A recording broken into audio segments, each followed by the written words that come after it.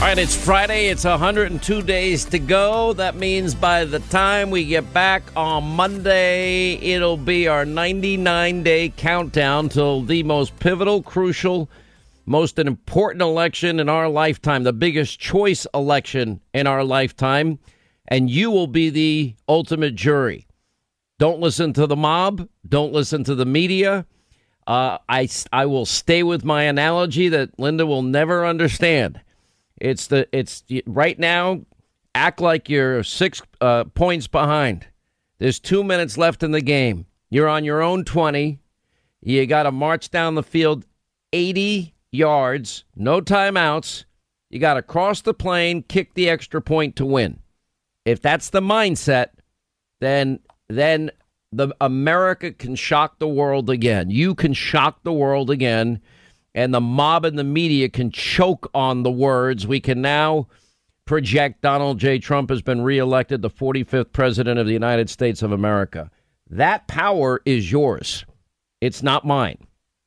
And, that's why we wrote Live Free or Die. When we get back Monday, we will be literally 8 days away. And we have some announcements that we'll be having for you next week. You know, it's amazing to watch now these 15, we've spent a lot of time on this.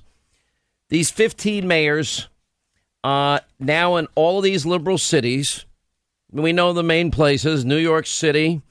I mean, is there anybody dumber than Comrade de Blasio? I mean, seriously, he's just, maybe Cuomo, but I guess all of them are. All the coronavirus failure governors that lecture everybody else. I mean, it's unbelievable. You know, from New Jersey and Murphy and Wolf in Pennsylvania and Witless and, shut down. I mean, it's madness. And then we're watching Portland. Then we're watching Seattle, California cities. 15 mayors. We don't want your help. Now, the way they're portraying this in the mob is the president. What does Nancy Pelosi say? Stormtroopers. What did James Clyburn say? Gestapo, Nazi Gestapo. I mean, I thought we weren't allowed to use those analogies in this world, but of course the double standard is so flagrant now, it's ridiculous. And this Attorney General seems to be doing everything they possibly can to impose Gestapo activities in local communities. And that's the bill that is supported by the House Democrats as well. I hope the Republicans will join us. It's very, very important. The use of stormtroopers under the guise of law and order is a tactic that is not appropriate to our country in any way. You have Speaker Pelosi out there just sounding like a lunatic.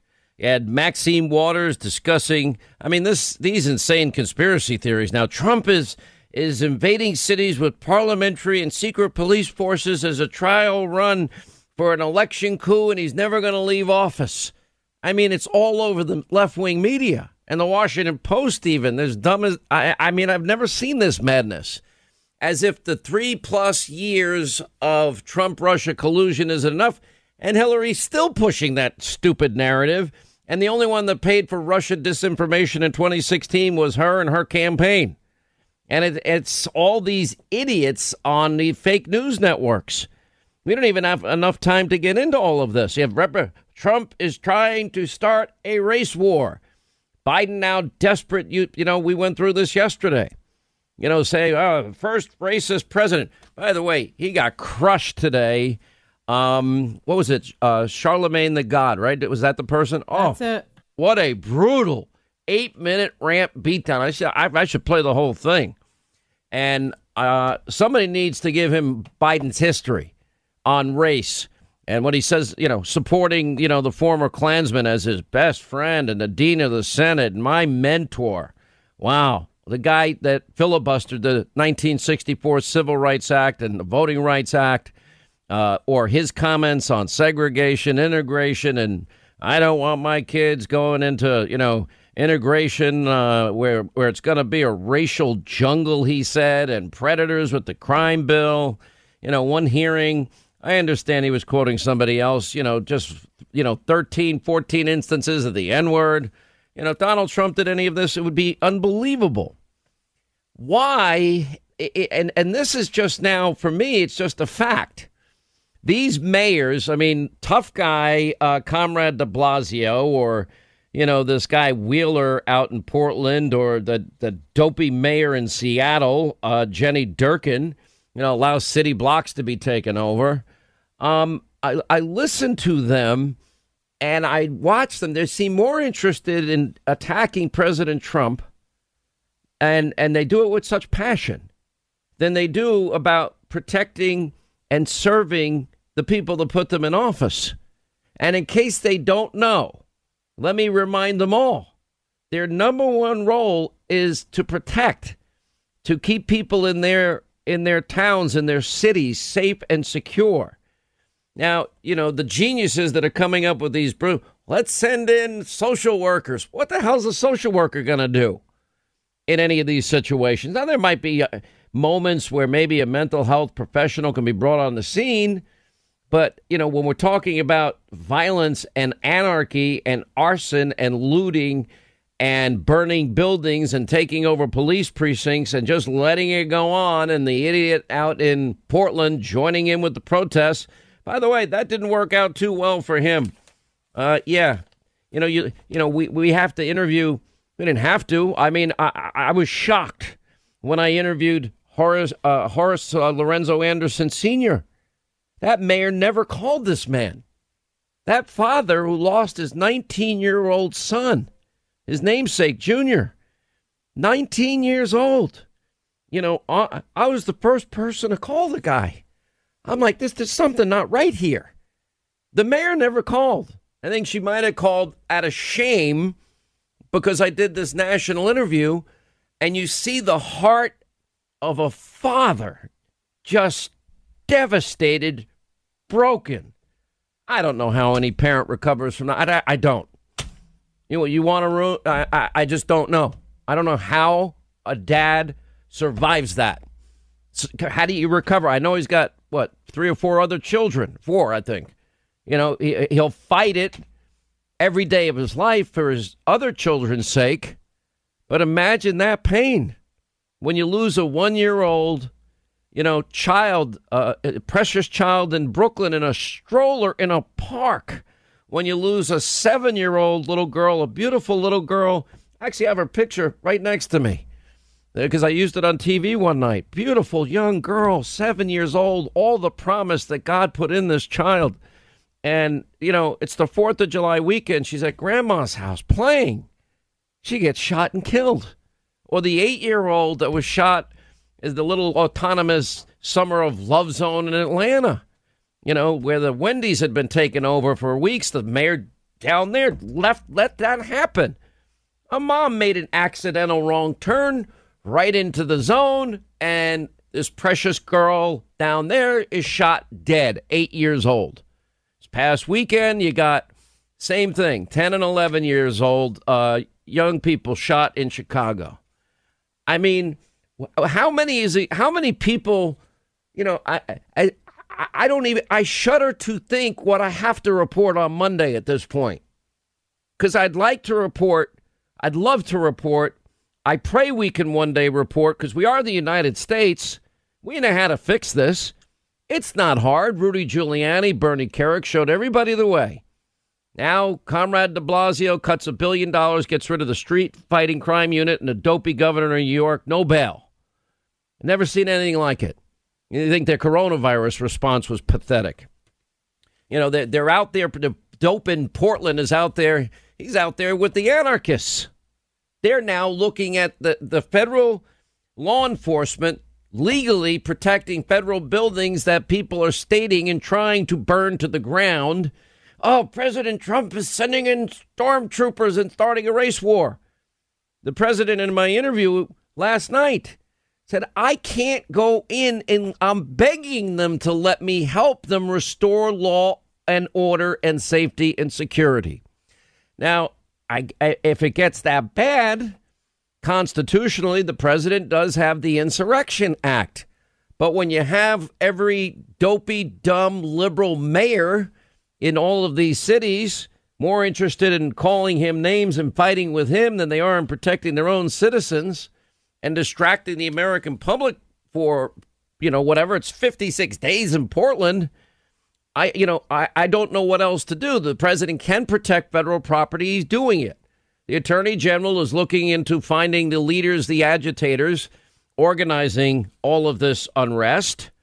They obviously, they're actually claiming the fake news media mob and these mayors, they're actually claiming, oh, everything's just fine. Really? Okay, let's go to the audio tape and let's listen to what's fine in Portland. You tell me if this sounds like it's safe and secure to you. Here's what I think about the federal government being in our city. You took it out! You took a out! Enough is enough! Enough is enough! They were not asked to be here.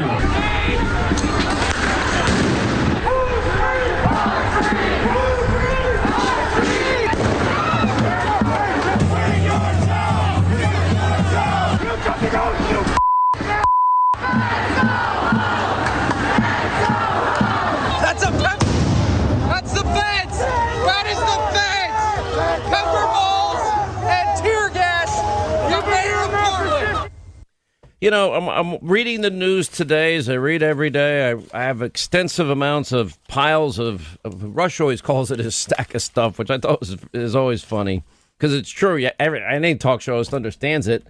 And when I started in talk radio, now I'm 33 years in. It was 1987, the first time I got behind a radio mic. And, I only had local papers and national news magazines and maybe USA Today at some point came on the scene. But, I'm watching all of this and I'm reading all about it. And, Mayor Lightfoot's home became the site of protests. She's trying to remove memorials instead of keeping people safe. All right, you want to paint over streets and you want to remove memorials, do it legally, make the case to the public. In the meantime, can you keep people alive? Maybe I just prioritize differently than they do. The shooting of the funeral home, Mayor Lightfoot, let's play the shooting of the funeral home. Really? You're after Donald Trump? 70 people shot last weekend, 64 the week before.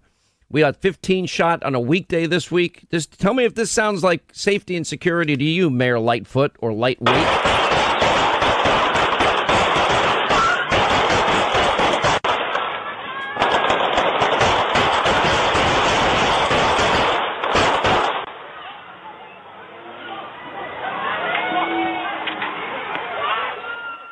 Every American watching that and hearing that is saying, yeah, that sounds like the safest city in America. Unbelievable. It's a war zone. We're losing our American family. We're losing the cities. We're losing our children, grandmas, grandpas, moms, and dad, and they reject all attempts to help. It is sick beyond any words that I can muster. Matter of fact, it has been suggested that this is a trial run for the President of the United States, who may be organizing to not accept what happens when we have the election if he's not elected. And he helpfully said the quiet part out loud by pointing out that the cities that will be, in a sense, invaded by Trump's secret police are led by Democratic mayors. I think we were looking at potentially a trial run for a kind of a genuine attempt to through intimidation and potentially through force to try to steal this election. The problem here is, apparently, the president has this imaginary world in his head where he thinks the U.S. cities are under siege. The idea that federal agents are in a city with Americans, that's not really the point here. This is like secret police snatching up Americans, sticking them into cars. That's the mob. They have peddled lies, smear, slander, conspiracy theories, hoaxes. They have dragged this country through hell. And that's the 99%. Now we're back to the newest conspiracy theory. And Donald Trump, has this is a trial run for the secret police and him planning on never leaving office. They're sick. Now, I have good news. On the other side of the news break at the bottom of the hour here, I'm going to tell you about it. I'll give you a hint. It has to do with Nicholas Sandmann. I made a prediction. It's all but going to be coming true, rightfully so. And I couldn't be prouder of his attorney, Lin Wood, or happier for this young man. It is a disgrace what the mob did to this guy. He will be a billionaire is my prediction. I'll explain the good news on the other side, the other news of the day, my interview with the president, huge news on the deep state, Greg Jarrett, David Schoen, and yes, we're going to talk about stopping violence straight ahead. All right, 25 now to the top of the hour. All right, so I promised some good news, and this to me is really good news. I've been blessed to know attorney Lin Wood going back to my days in Atlanta since 1996. He represented Richard Jewell. Long story short, I learned so many lessons in Atlanta. I mean, I was welcomed to the city the first day I arrived by then Mayor Maynard Jackson. I got to meet, debate, and in some ways forge friendships with even people I disagree with politically, but I grew in tremendous respect. And John Lewis, for example, just passed away. I never agree with John Lewis on politics, but there's never been one of the bravest men I met in my life. And, you know, I met the heart and soul of the civil rights movement on those years in Atlanta. I learned so much. It was an education for me. Maynard Jackson would come on. Andy Young, not as much. I never thought he liked me that much, but I had nothing but total respect for Andy Young. Joseph Lowery, we used to have these knockdown, drag-out political fights. Totally respect him. Southern Christian Leadership Council leader for so many years. Good man. Hosea Williams, I became such good friends with. Probably the most fun interview you'll ever do in any one lifetime. He's since passed away. A lot of people passed away. Later on, Bill Campbell, he got in trouble. But I still kind of like Bill Campbell in some ways. Just never agreed with his politics. But these were heroes of the civil rights movement. And, you know, I don't know if people remember, but the march from Selma to Montgomery and John Lewis, you know, this is when the water hoses were used. This is when the bricks and the bottles and a mob mentality, you know, against peaceful protesting led by Reverend Martin Luther King Jr. And they did it. He got hit in the head with a brick, this man. And he kept fighting his whole life with the passion of it. And it was peaceful protesting. And they changed the world. I mean, they made us a more perfect union. Are we perfect? No. Have we made a lot of progress because our system of governance allows, and this is the beauty of our framers and founders, allows for us to correct injustices and right wrongs and injustices, all that, to become a more perfect union? Yeah. Yeah, we made a lot of progress. We have a lot of progress we still need to make. No doubt about it. Nobody's saying we're perfect. There's no perfect people. And I got to know Lin Wood, who's, you know, at the top two by far libel attorneys, slander attorneys in the country are Lin, and I believe Charles Harder is another one. And I have such respect for Lin Wood. He's a hero. And Lin Wood, you know, I was on the air when Richard Jewell, when the Atlanta Journal-Constitution came out with, the hero security guard fits the profile of the lone bomber because he lives with his mother. And I'm on the air reading this live, and I'm like, okay, he's probably trying to save money. Just because you live with your mom and dad and you're a security guard and you want to be a police officer, that just sounds like a smart thing to do so you get ahead in life. I know so many people after college, they've gone back to live with their parents. It's not ideal, but yeah, you do it because that's just the reality. I was so stubborn, I probably should have done it myself. I just no way I was ever going to, I'm going to do everything on my own. Anyway, and I'm on the air. I didn't know Richard Jewell was listening at that time. And I'd later come to find out, and I had one of the first interviews with him on then Hannity and Combs. And he said, you were the only one in the media that said, you know what, calm down, this is bull. and I didn't rush to judgment. If you want to know why I've been right when the mob is so often wrong, I learned right then and there, and it stuck with me my entire career. And that's why we were right on Ferguson, Missouri. I had, Linda, we had sources early on that said, yeah, there are eyewitnesses that are going to corroborate Darren Wilson's story. That's completely exactly right. Yep. You know, when Freddie Gray happened, same thing. I was the only one on air that said not one of these cops is ever going to be convicted. And I'm the only one saying it. Cambridge Police, I talked about that. UVA, remember that case? We were right there. I actually took the time when the Duke lacrosse case happened. I'm still kind of ticked off at some of the family there for one reason. I took the time to actually go out and meet with some of the families and some of the kids. And when it came to the interview time, they wanted nothing to do with me. I'm like, oh, really? And meanwhile, I was on the air saying that I didn't believe it happened. Sadly, in that case, you had, nearly 100 professors at Duke, taking out this ad in a newspaper, convicting these, rich athlete kids and believing every false charge. They had to prove their innocence. But I knew early on that was coming too, because it was shared with me, sources that I will never reveal. And, how did we get it right on, and I'm not tooting my own horn here. I'm just saying I learned a lesson and it served me well. Not rushing to judgment, due process, presumption of innocence. By the way, something, Linda, do I ever get any of that from anybody ever? No, never. No. Have I ever called for anybody to be fired because of what they say or their views? Nope. Just the opposite. I defend them. I got at the time, I think, for example, Joy Reid was on the verge of being fired. I really believe that. And I think she believed it. She wrote me a nice note. She'll never remember it. Now she just trashes me, which is fine. That's the business. I'm cool with that. Totally cool with it. Yeah, I'm not so cool with it, actually, but all right. Well, I'm fine with it.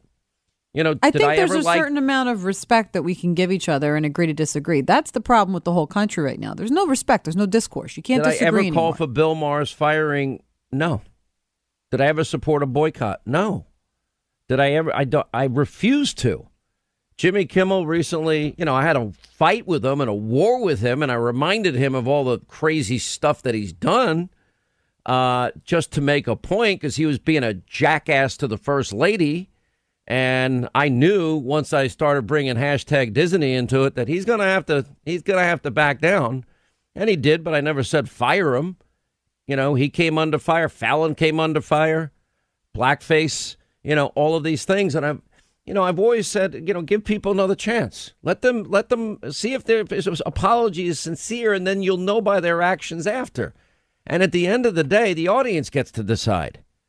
How will we write on Russia being the lie conspiracy theory that it was? There was not a lot of us, but we literally pounded away at it. They got it all wrong.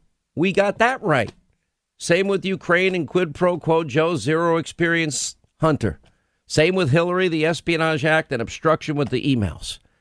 Same with the dirty Russian misinformation dossier that Hillary Clinton bought and paid for to influence the 2016 election. They never talked about any of that. And so my point is that Lynn Wood, we have this incident, if you remember, with Nicholas Sandmann. Now, there are a lot of news outlets being sued. The first to settle was fake news CNN. And by the way, when these agreements happen, they have what are called non-disclosure agreements. We'll never know the amount of money. I know that they were suing fake news CNN for about $250. The reason I think they went first is $250 million. I'm sorry, 250. What did I say? $250? No, okay, $250 million. The reason I knew that why CNN settled first is because they know Lynn Wood. Lynn Wood doesn't need any money anymore in his life.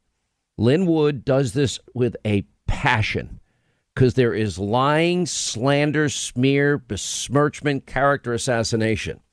Pretty much anything can be said about me, and it is. And I get lied about with regularity, and I really don't have a lot of recourse, although stay tuned. I'm just telling you, and it will be, there's a long-term strategy in place. So they paid. We don't know how much. Now, the Washington Post on Friday, they've now settled. Bezos, I'd like to know what he paid because it's only a fraction of his wealth. You know, it was a $250 million lawsuit by Nicholas Sandmann. But this is why they got sued. The difference between liberals, the mob, the media, these politicians, whoever it happens to be slandering me is a case, landmark case known as Times v. Sullivan. And it's very, very clear. You know, do you have to prove malice? How do you prove malice in somebody's heart? In Nicholas Sandmann's case, all of these media outlets took a small snippet, 15 seconds, of Nicholas Sandmann, and they went with a false narrative and lies, and they tried to destroy this young man. He had the unmitigated gall.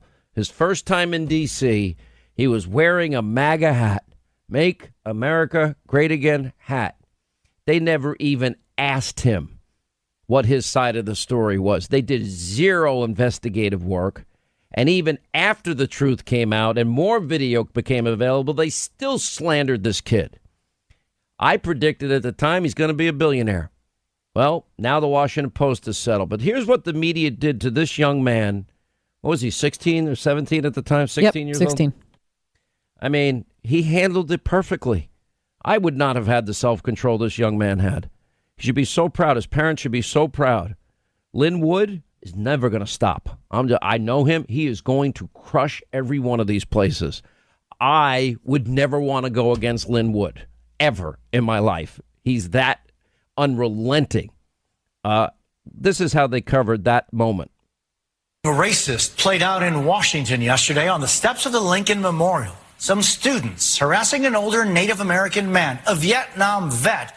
The situation came to a head when that young man there, wearing a Make America Great Again hat, got right in his face and didn't move. The video appears to show dozens of youths wearing Make America Great Again hats, mocking Native American elder and Vietnam veteran Nathan Phillips. Yesterday, a Native American man was confronted by young people with Make America Great hats on.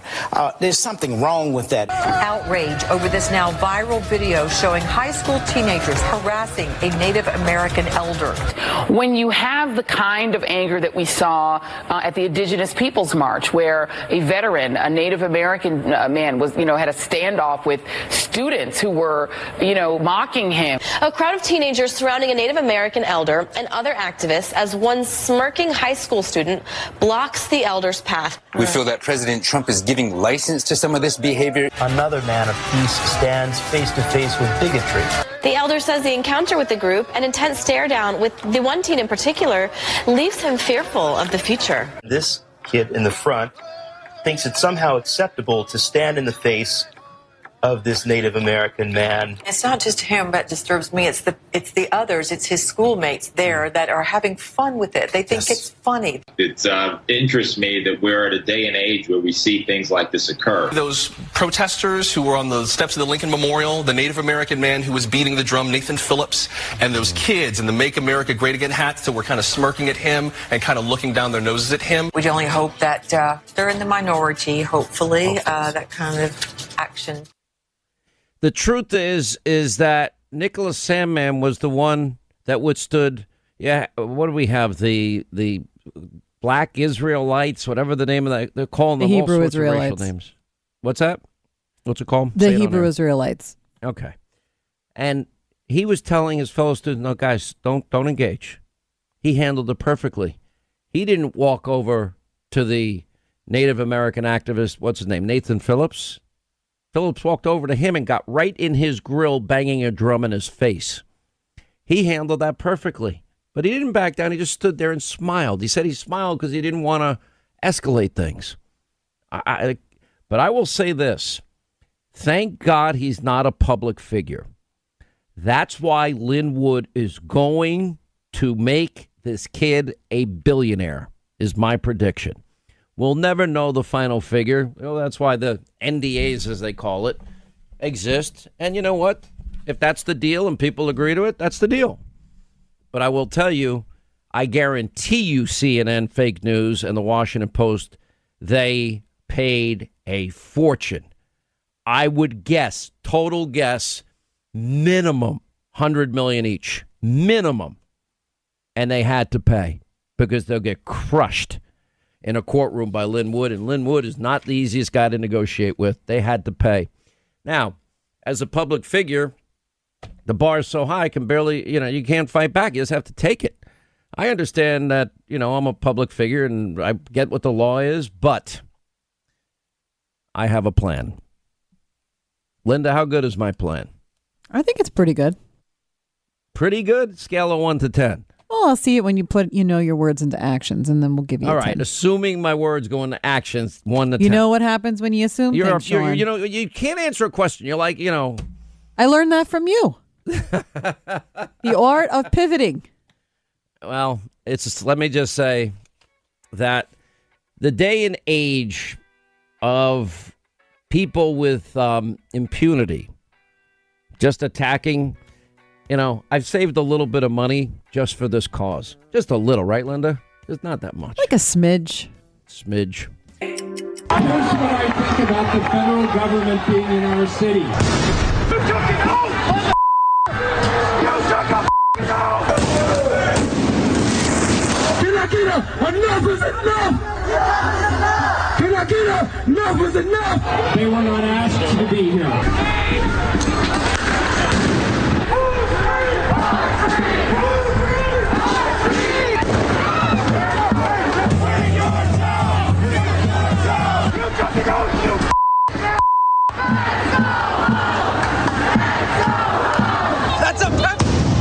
That's the feds!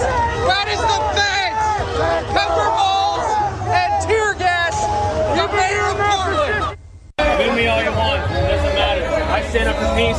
It doesn't matter if you're a Democrat. It doesn't matter if you're a liberal. It doesn't matter if you're independent.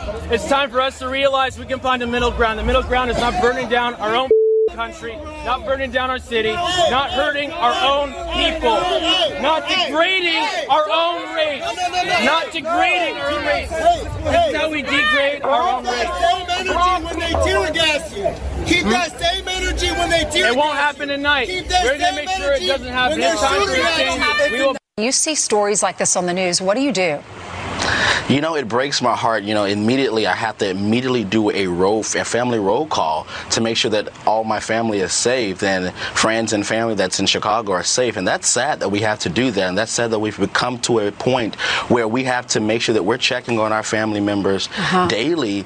Anytime you see a headline like this, anytime you see a story like this that is breaking, it's sad that kids can't play outside. People can't go to the grocery store and bring their groceries home and feel safe. It's sad, and it's something has to happen. And so that's why I'm so thankful for President Trump, because he is definitely making sure his promise of making America safe again, and with him in the partnership with the DOJ and making sure they release federal agents to Chicago, it's very important. All right, there was the sounds of, the mayor said mostly peaceful protesting now going on, 5-6 weeks in Portland.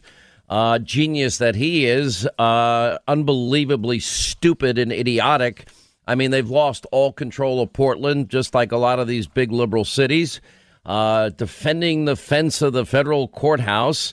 You had there Deontay Johnson, advisory board member of Black Voices for Trump, thanking the president for sending federal agents into Chicago. But as I had in my interview with the president last night, he's only sending 100 people there to defend federal property and courthouses from literally being burned to the ground.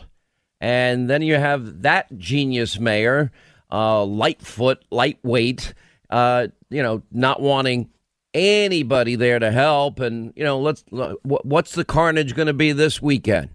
What will the shooting toll and death toll be this weekend? And what is any Democrat doing to help protect and save lives and prevent people, our fellow citizens, from getting shot? I mean, it's unbelievable. And they just keep doing it, and you have the protesters, just out of control, and it is getting worse by the day. All right, joining us now, Reverend C.L. Bryant, our friend, author of The Race for Freedom, senior fellow, Freedom Works. Bishop Harry Jackson is with us, one of the African-American leaders spoke at the Evangelicals for Trump, Praise, Prayer, and Patriotism in Atlanta. Author of the book, A Manifesto, Christian America's Contract with Minorities, which, by the way, is coming out very shortly. Thank you both for being with us. Reverend CL, you and I, I think we share the same belief. I'm sure Bishop Jackson agrees with us. The first role of any elected official has got to be safety and security. These cities are failing our American family. Our children are getting shot and dying. Grandmas and grandpas are shot and dying. Moms and dads are being shot and are dying. Sean, this is not the America that my parents who marched with King and brought him to Shreveport, Louisiana in 1959. This is not the one that they paid for. And the one that I want back is the one that we were having 5 months ago when we were seeing incredible prosperity across the board. Red, yellow, black, and white Americans were seeing prosperity. We were booming in this country. That's the America that they wanted me to participate in. And they certainly didn't want me to have anything to do with the tearing down of a nation where they paid the price for my participation. And by the way, I want to say this, Sean, for the monuments. All of the monuments were in place during the time that we were overcoming the darkness of American past. I don't think that they have hindered us whatsoever. They are a constant reminder of how great our nation is when we look at our past, from where we've come from to where we are. So let us stop the lunacy. Let us stop the murder. And by all means necessary, I applaud this president in any way that he wants to take back our streets so that we can experience what we had just 5 short months ago. Bishop, we're talking about saving human life, precious lives. Yep. Our children are our national treasure. These mayors, there's 15 of them. They have one thing in common. These are liberal cities run by liberal Democrats for decades. My question to you is, I'm having a hard time wrapping my arms around a greater desire to fight the president politically than to save lives and protect lives. Well, you've really hit the key. This is a politically motivated beginning point. I was with the president in the Oval Office after Charlottesville, and we saw the narrative begin to unfold that he's a racist. Now, anybody who's been around him knows that he is not a racist. I've been advising him for nearly 4 years. He's a man of great courage and compassion.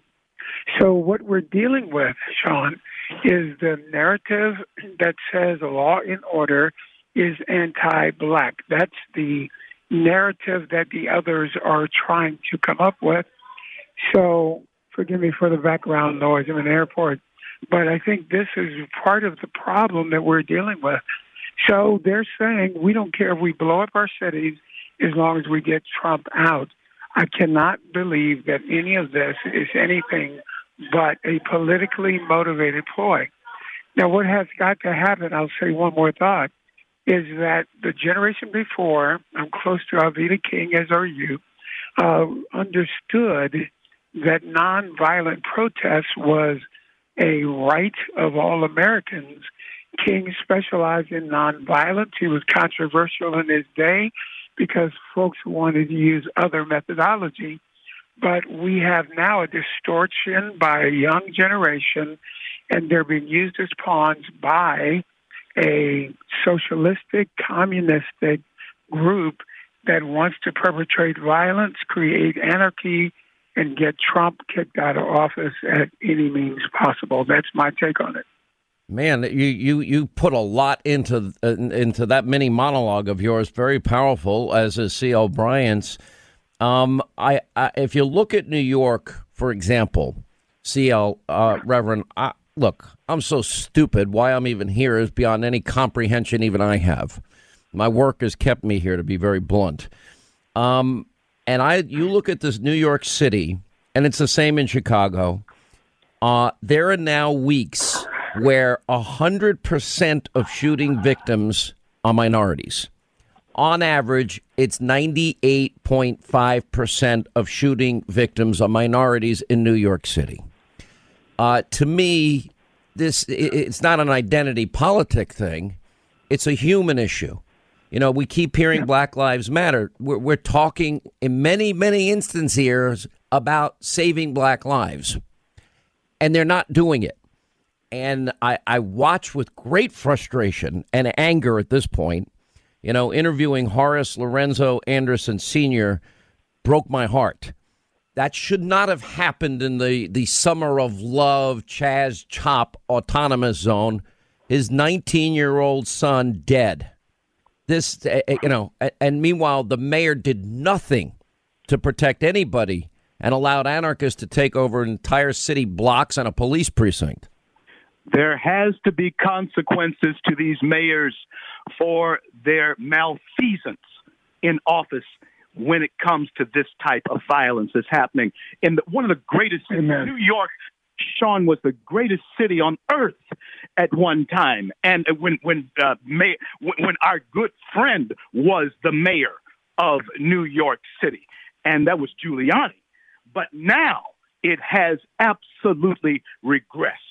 And we cannot go back to 1970 or 80 New York. We cannot do it. We can't allow America to go back to those. Hey, Reverend, I hate to tell you this. I don't like to be the bearer of bad news. It's already back. We're back at that point. Wow. And he just cut $1 billion from the police budget. Wow. And he got rid of the #1 street crime unit in New York City. Is there anybody dumber than him? Maybe Andrew Cuomo rivaling him. And frankly, they're all dumb, with their no bail policies. Harry and I were in Tulsa together with the president. I too, Sean, sit on the advisory board, Black Voices for Trump. And the president by no means is a racist. What he is, though, is someone who expects everyone to bring something to the table. And he had provided that vehicle for all of us to participate in by stimulating the economy the way it was stimulated by rolling back the restrictions on business. This was helping black business. This was helping every business in America. And Sean, when we look at the onslaught of attacks against this man who had us on a trail of being very, very productive and very, very I guess what you would say insightful as far as our economy is concerned. He had us on that trail, and we want to get back there. And this foolishness that is destroying our nation and destroying our communities and keeping our older people afraid for their lives behind their walls, this has to stop. I'm one black man who will stand with Donald John Trump on this. Bishop. I'm another who will stand with the president. Here's the tension, Sean. The two narratives that are going on. One is racist administration is the accusing that happens from mainline media. And then we have a president who wants to keep all people safe. I wish that we had the audacity to name this movement All Black Lives Matter. See, what you're saying is that the lives lost in Chicago matter. The lives lost in black abortions matter. The lives lost. Oh, you mean the federal funding of the founder Margaret Sanger, who was a racist that believed in eugenics? You mean that Planned Parenthood, that one? Yeah. We obviously need to get rid of it. So what this movement is doing is creating, as I say, anarchy. Black Lives Matter has two dimensions. One is a political organization of socialistic, communist, et cetera, who does believe in the destruction of the family unit. And then there is a cry from many who are uninformed that are simply saying, we need something to change. In my book Manifesto, they don't have. I talk about the fact then Bishop, I'm going to hold you guys over because there's too much to get to here, and we're also going to take calls for both of you because I think this is too powerful a discussion, and I want to run an idea by both of you that I ran by George Floyd's pastor and some others. 800-941-SEAN if you want to be a part of the program. If you want to talk to Reverend C.L. Bryant, Bishop Harry Jackson. Why are we engaged in such violence? Because there are too many damn guns on our streets. And why is that so? Because the Republican leadership for way too long, including this president, refuses to even have a conversation about common sense gun reform. The reality is sending in federal agents who don't know Chicago, don't know our streets, aren't trained in our use of force, which is de-escalation and only use of deadly force as a last and only result. That would be a disaster. We've seen that happen. We see what's going on in Portland. Also, but sending people in law enforcement who don't know our streets is going to exacerbate, not help the problem, which is why I've drawn such a sharp line. I mean, is this not one of the dumbest people ever elected to political office? You know, de Blasio, Cuomo right up there, Witless Whitmer. I mean, shut down Whitmer. Then you have Murphy, and then you have Wolf, and then you have, the governor and the mayor of Seattle and Washington State, Portland, Oregon, another dope. I just sit here with stunning shock as they are oblivious to the death, the carnage, the anarchy, and they do nothing. Never seen anything like it. And it's getting worse. And people are dying, and they're more interested in taking cheap shots at President Trump. These federal, by the way, professionally trained law enforcement, they are not trained in our methods of de-escalation. I don't see any de-escalation. I see an acceleration of death and carnage and wreckage. And I mean, it's the saddest part of all of this to me is it is all preventable.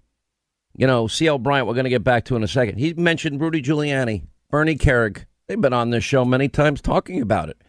What they did is miraculous. They brought the murder rate in New York City from about 2,500 a year. It finally got down to around 300 a year.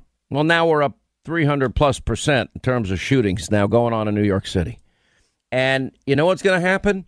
People are going to leave New York, California, 1 and 2. People leaving these states. Why? Burdensome bureaucracy. Then, of course, you have the highest taxes. Then you have utter incompetence on every level.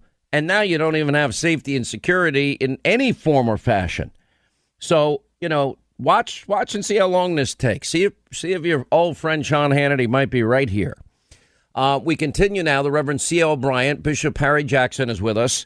We're going to get to your calls for them. I want to ask them both one question first, and then we'll hit the phones. Bishop, we'll start with you. So I had George Floyd's pastor on the program, I think for now two full hours of radio, Linda, if I'm not mistaken.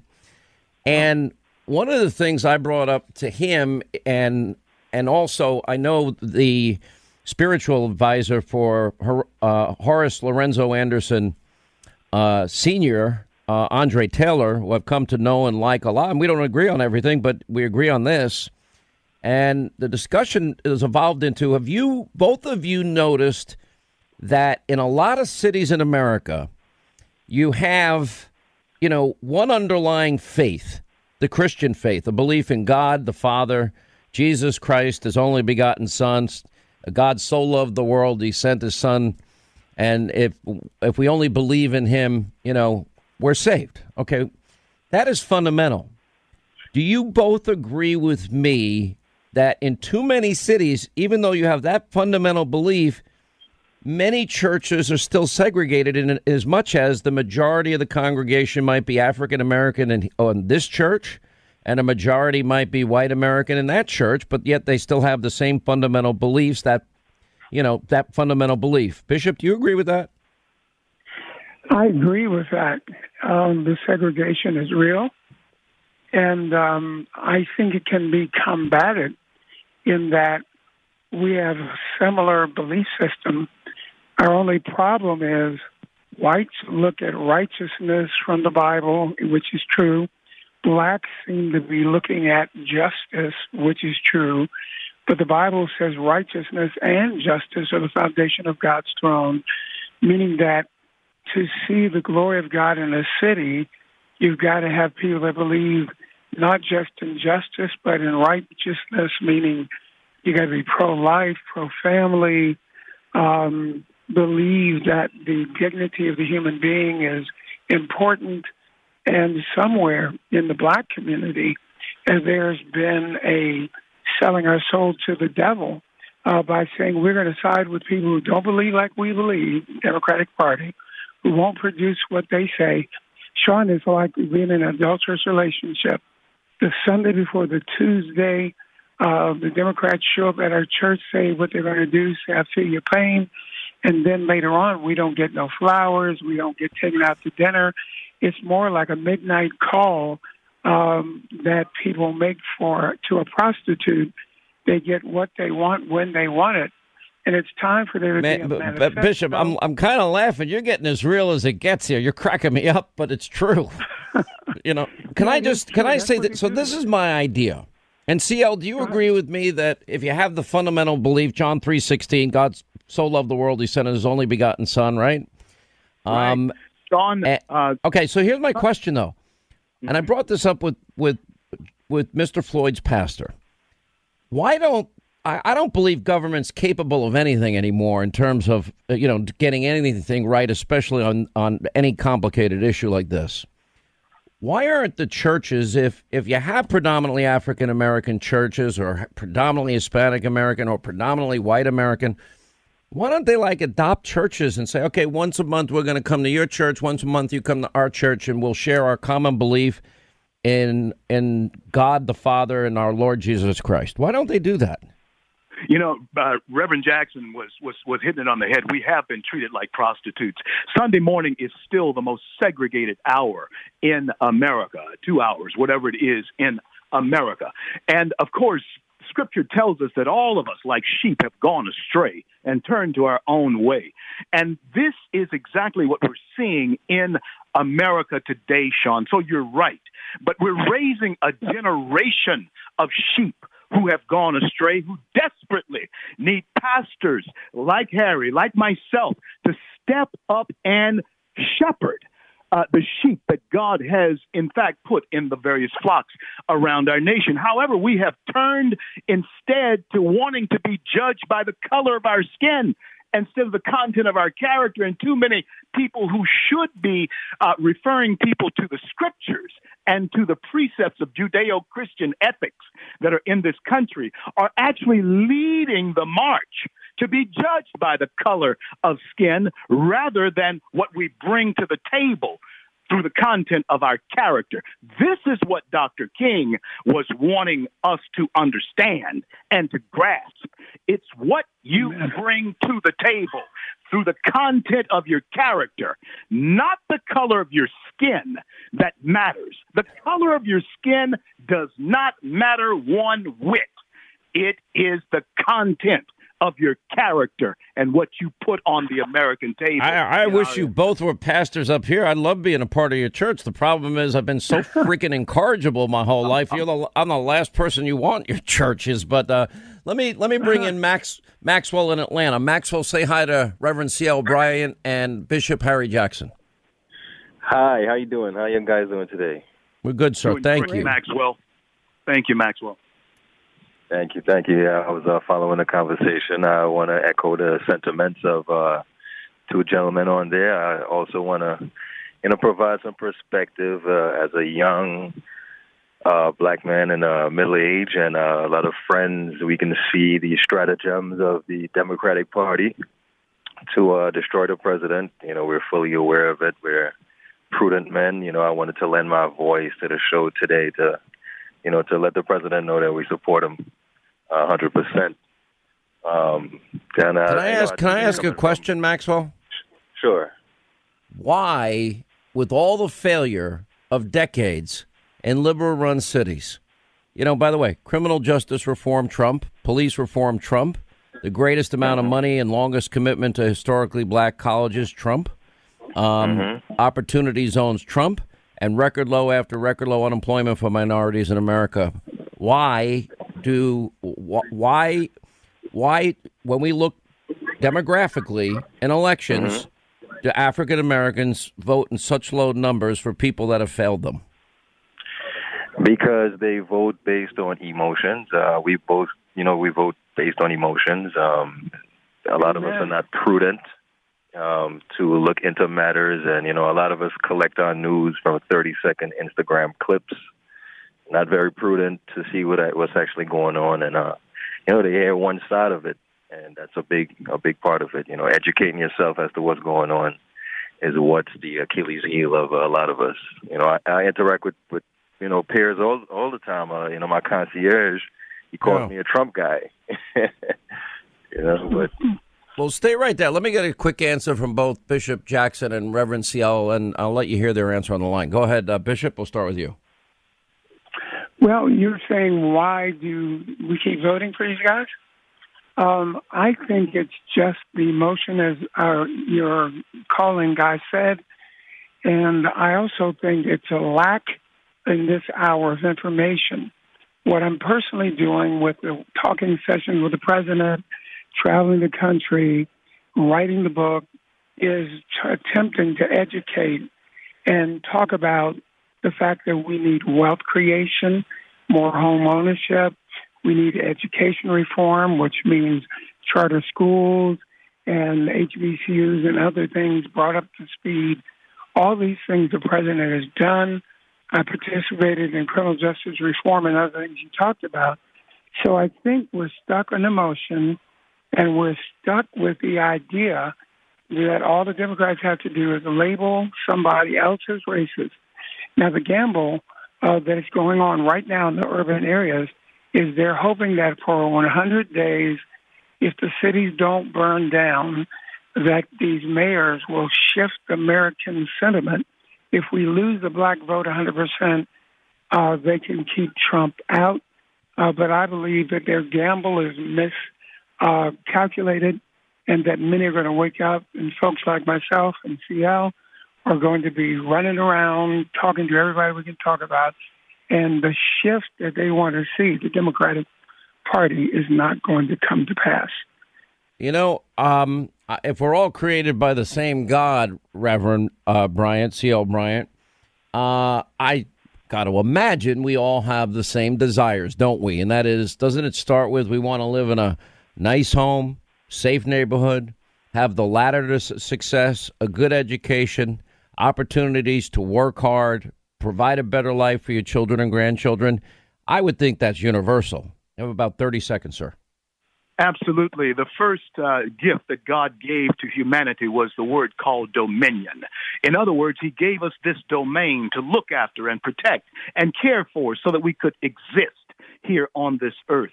And that's what we must get back to doing. This young man that you had on with us, Maxwell, is a perfect example of the silent majority that will be voting for Trump come November 3rd, 2020. All Americans need to stand up right now and let's take our nation back. Yeah, I said it. We need to take our nation back from those who would destroy it.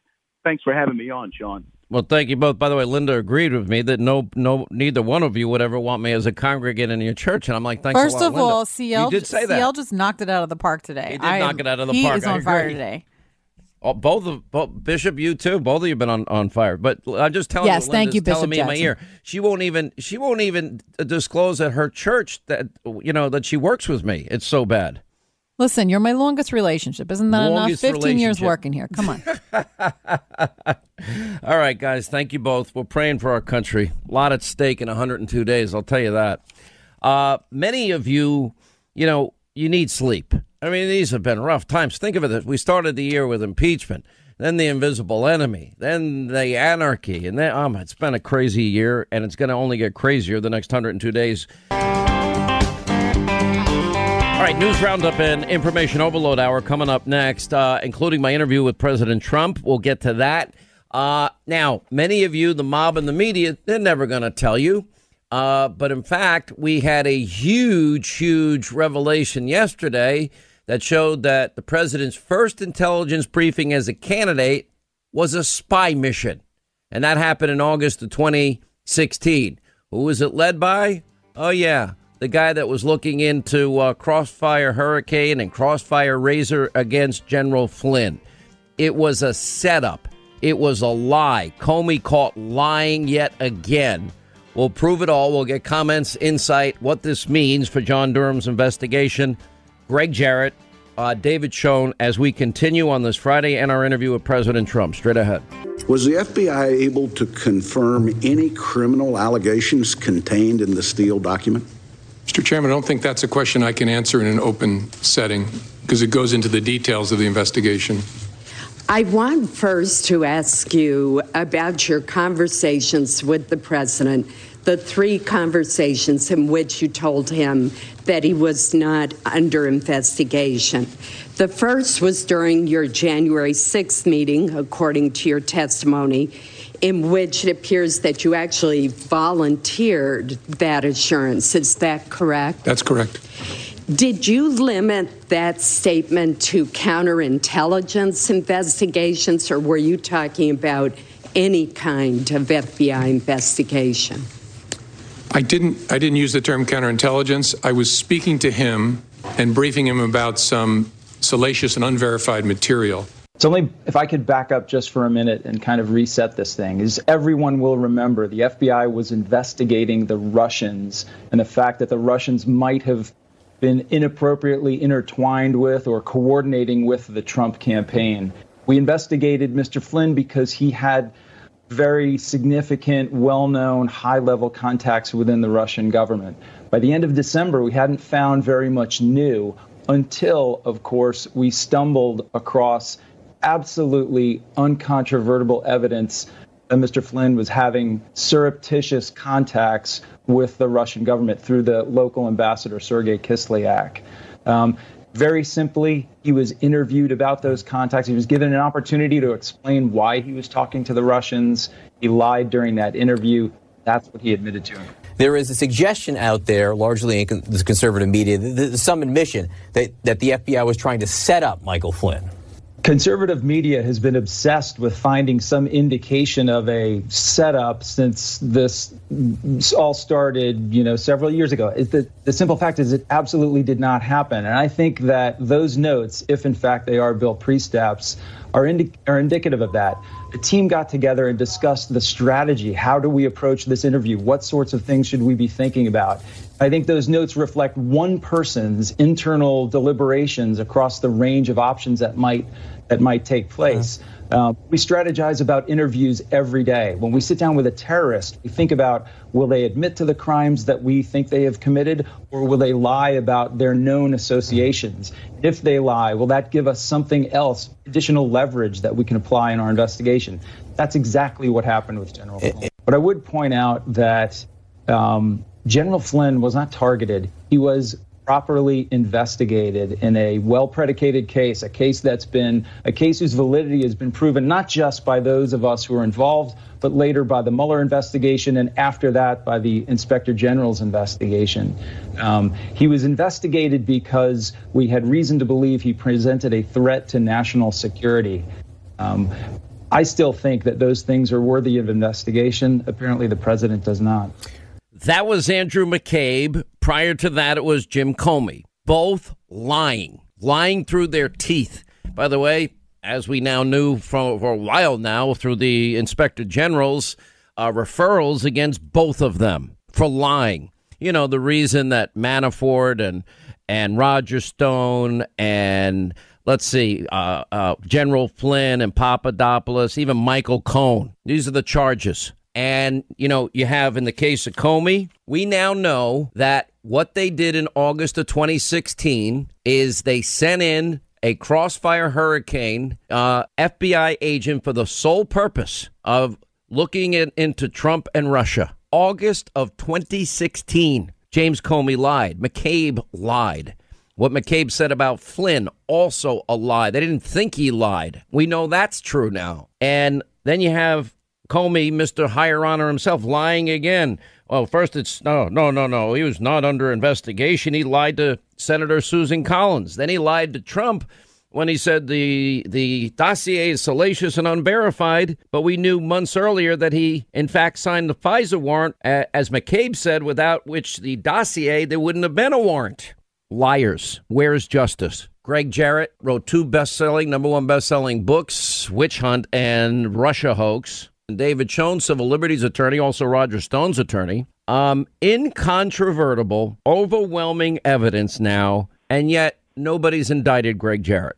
Well, I would hope that the indictments would soon follow. I think there's one or more individuals who were in on the conspiracy to defraud and, violate constitutional rights, and I think that person is talking and implicating all of the others. So I do expect indictments to follow. But, the clips you played just show how devious and corrupt these people are. James Comey's FBI, along with Andrew McCabe, sending in an FBI agent to not debrief Trump, but to gather incriminating evidence against him in this undercover operation, classic spying on a presidential candidate to help the other candidate, Hillary Clinton. And, of course, they gathered nothing incriminating because it was all a hoax.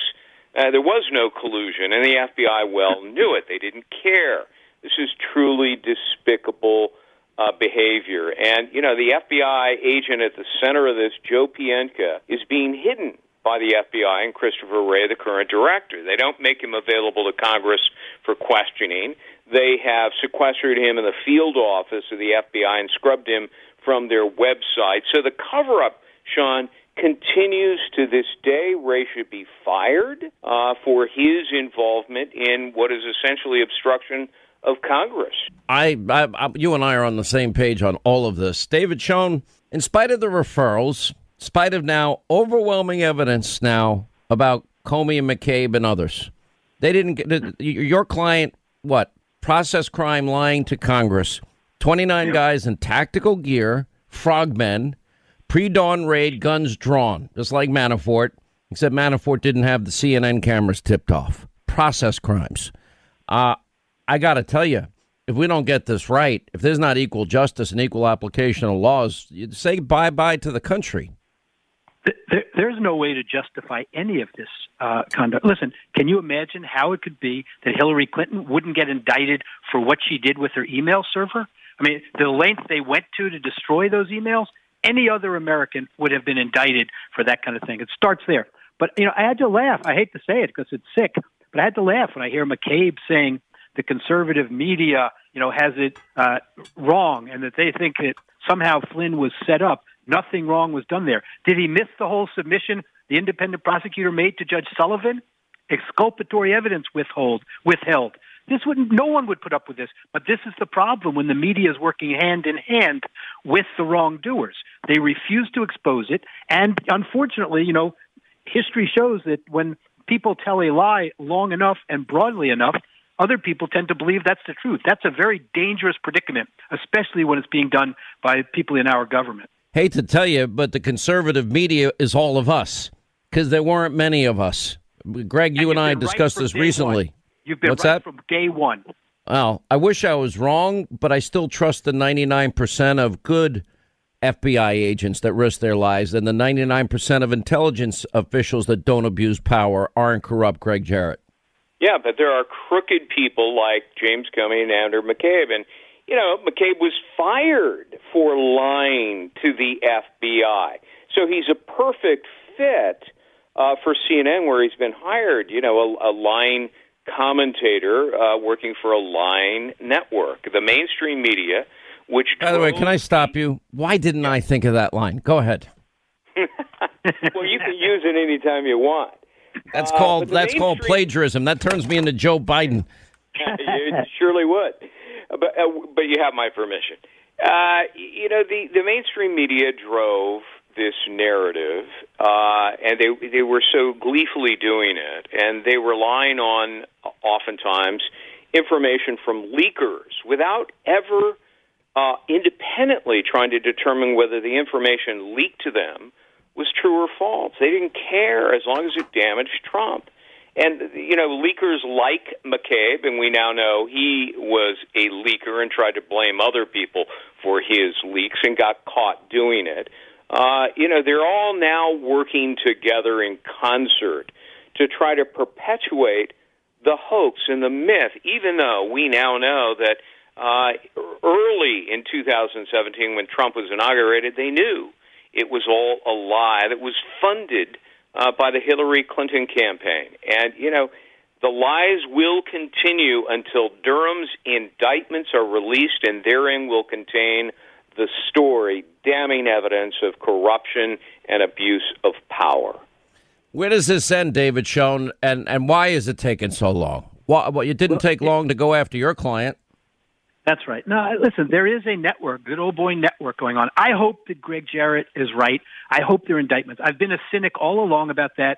I just haven't seen it. And because I haven't seen it, I thought we would see it after the Inspector General's report. There were scathing reports about McCabe and Comey and wrongdoing. Anyone else would have been indicted. We just haven't seen it yet. And I'm very worried that we won't, and that it proves what you've said all along, this dual system of justice. And how long can the American people be snowed? Greg Jarrett's books documents every bit of this with footnotes.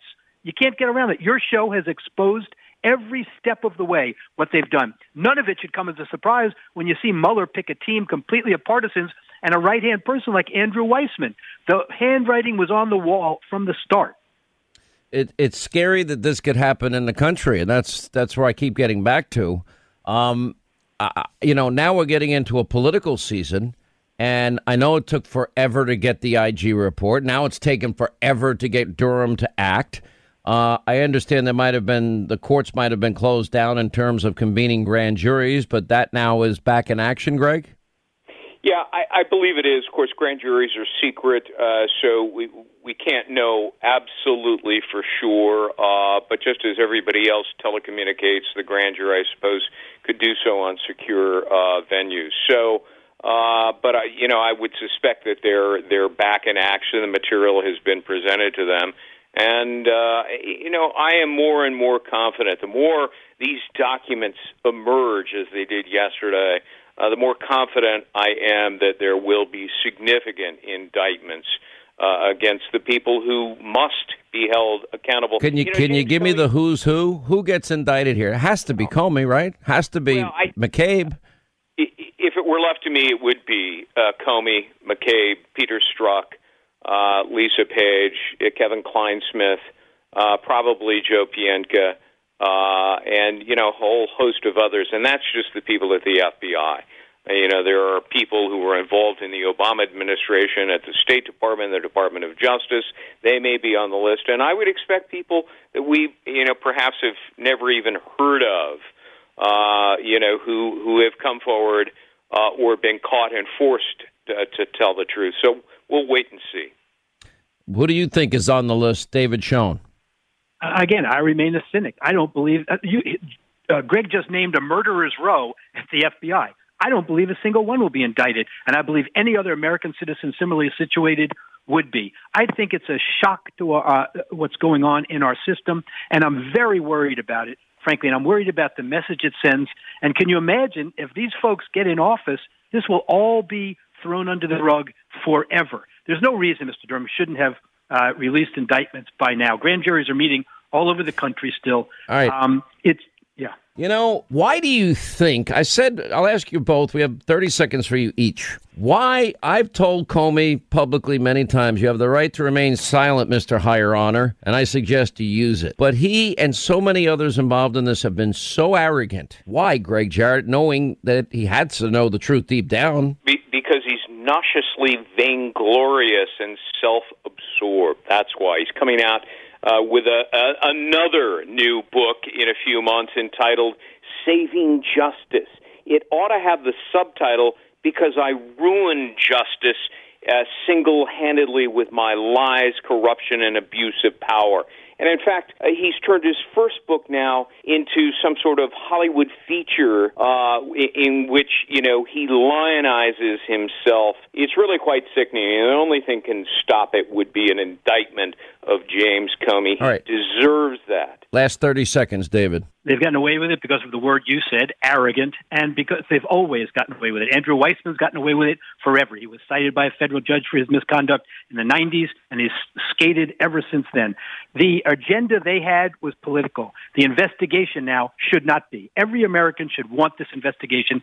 The crimes were committed. They should be investigated and prosecuted, just like Joe Biden should demand an investigation of Hunter's activities in the Ukraine. If they're clean, they should want to clear the record, and the American people should demand it. All right, I want to thank you both, David Schoen, Greg Jarrett. Their book, by the way, Greg's book on Hannity.com. Quick break. We'll come back, and we'll come back on the other side of this and continue. 800-941-SEAN, my interview with the president up next, straight ahead. All right, 25 till the top of the hour. All right, so last night, the president, we had a long interview with him, touched on a wide variety of topics. We're going to play the best of that here for you and come back on the other side. Let's start with some breaking news, and that is that you earlier today decided to pull back on the convention in Jacksonville. You gave a reason. Can you give us the reasons again in more detail? Well, it's really the China virus. Call it COVID, call it any one of a lot of different names, but you know, we're setting an example. We don't want to have people so close together. We've had such enthusiasm. Everybody wanted to go there. You know, we went to North Carolina. We wanted to do it there. It was all set. And we were going to build a beautiful facility. And it got hit hard. And the governor then he could have treated us better, Democrat governor. But we are actually opening up there, and then we'll make our ways. It won't be your typical convention, I can say that, but it's going to be very safe. And I thought I had an obligation not to have large numbers, massive numbers of people crowded into a room. But I heard you talking about the cities and the safeties of the cities. I've offered them all, every one of them, and there's 10 of them.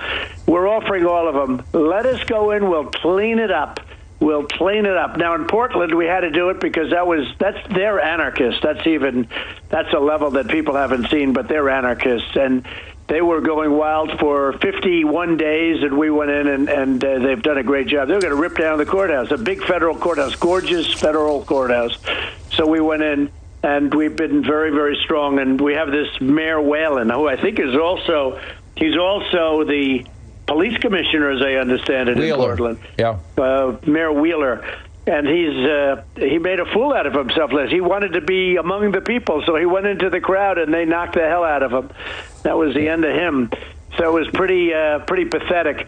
But we want to go in and help the cities. We want to help Chicago. We want to help all of them. Detroit's having problems. They're a very good police chief in Detroit, but they have problems.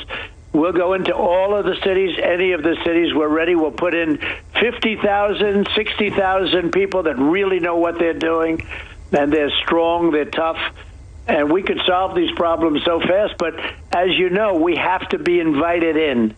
Mr. President, I want to ask you about that. We're going to have to do something that's much stronger than being invited in, but we have to be invited in. One thing that all of these cities have in common, they've been run by liberal Democratic mayors, liberal Democratic governors for decades.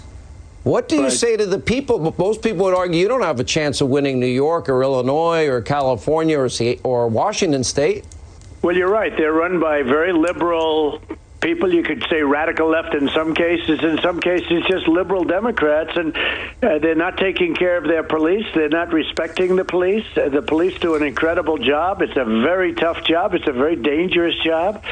And these mayors, and by the way, governors and senators and congressmen, Democrat congressmen, they want to pass stuff to make the police less. They want to take all of their power away. And, you know, you'll have a bad situation where you'll have a bad cop, a very bad cop, and they have no idea the problem they cause. But you have 99% great people that work hard and get paid not nearly enough, and the job they do is incredible. And these people are just taking all of their respect. They're taking their guts out, and it's a shame. It's a shame. And, you know, the police, they could do the job. In Seattle, they knew that we were coming in, and they went in just before we got there, so we were all set to move. But if we weren't going to go in, if they thought that we weren't coming in, it would still be bad. But those police can do the job, but the mayor and everybody tells them not to do it. the governor, they say not to do it. And it's a philosophy. And let me tell you, if Joe Biden never got in, the whole country would be like that. You know, we have a lot of great cities. We have a lot of very safe cities, great places, great states that don't have any problems. And they look at the things that they see in Chicago, and they look at what they're witnessing in Portland and all of these different places, and they can't believe what's going on. But we have, you know, we have great places, but we have some instances that nobody's ever seen. I spoke with the mayor of Chicago, Mayor Lightfoot, and had a great talk, but within minutes after that talk, you just reported it tonight, a couple of more people were shot. Young, very young children were shot. Sad. Why in this case do you believe he's going harder left than any candidate I've ever seen in my lifetime, for sure? Because I think he's afraid of the people on his left. I think that when these are very radicalized people, I mean, he's gone so far. He's given Bernie everything. Bernie can't even believe it. I heard Bernie's going around saying, I can't believe what we got. And this was a negotiation that was done very quickly. And today I saw President Obama with him. And remember this, I wouldn't be there if it weren't for those two. If they did a good job, I wouldn't, you know, I ran against what they did. And I won. And nobody campaigned harder than President Obama. Somebody said, oh, Obama's coming. And I said, that's okay. We beat him the last time. I think he campaigned harder than Hillary Clinton did. You want to know the truth. Remember, I'd always talk about there comes Air Force One. Obama was all over the place. But the fact is, Biden and Obama, I'm here. I'm in the White House because of them. If they did a good job, people forget. But if they did a good job, and except for the China virus that came in, we were setting every record you could set for unemployment, for the stock market, every single record you could imagine. And then what we did, we rebuilt the military, we got rid of regulations at a level that no administration, even in 8 years or in one case more than that, no administrations come close. And we've appointed, you know, we will have almost, it could even be more, but almost 300 federal judges appointed by the end of my first term. That's a record. Nobody's ever done a thing like that. And 2 Supreme Court judges, great ones. Mr. President, I'm not a doctor. I won't play one. I think Joe Biden has aged dramatically since he's left office. He doesn't seem very alert. They seem to be protecting him and hiding him. We now have interviews that are being shut off by handlers. What's your reaction, sir? Well, in all fairness, I know people that are 90, 91, 92 that are sharp as a tack. Bernie Marcus, as an example, Home Depot, and others. I know, numerous. But, you know, I just, it's hard to comment on somebody. He's an opponent. You have to be very sharp. I'm dealing with the heads of these countries, and every one of them is a world-class chess player. And if you're not 100% on your game, if you're not 100% sharp plus, you got a problem. I looked at what we have in this country. I came in and I guessed it from before, but after I saw what was going on with horrible trade deals, horrible military deals, money being spent, it was being sent out like water. You see what I've done with NATO, $140 billion, but really much more than that.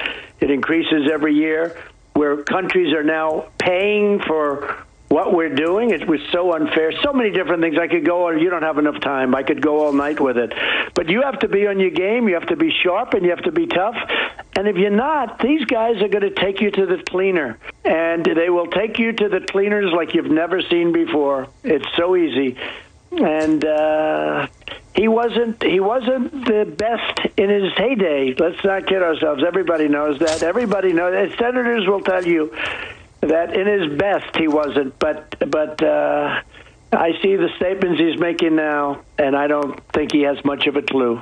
Well, you know, at the beginning, many very respected people, I won't mention names, but many respected people were saying, don't wear a mask, that they're bad. You touch your face too much, and you get your hands near your eyes and your nose, and they're bad.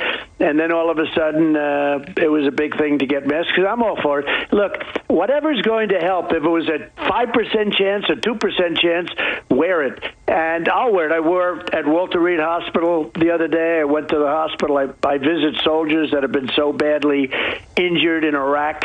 And it's terrible. In Afghanistan, I saw one that was so badly injured in Afghanistan. And, we're down to a very small force in both places. We were serving as policemen over there, and we can police our own country, especially when you look at Chicago and you look at what's happening around our country. And, we've done a lot. We've done a lot. But we have to get our country back. We have to get rid of this horrible plague that hit us, and it hit us hard. But it didn't hit just us. It hit the whole world, Sean. The whole world was hit. China allowed it to escape to Europe and to the whole world, including us. And they're suffering. There's tremendous, you don't see that too much in the news, but you have countries that are going through relatively what we're doing plus. It's horrible. And we make ventilators because we've become the best in the world for the ventilators. We're making thousands a month. We're sending supplies all over, and we're in great shape from the standpoint, but we have this thing that's very, very contagious. Nobody's ever seen anything like it. Very, very highly contagious. But if you take a look at a map, we have large sections of the country that are in great shape. And we're going to win, and we're going to win sooner rather than later. So I ask you, where are we with the vaccine, the therapeutics, how soon?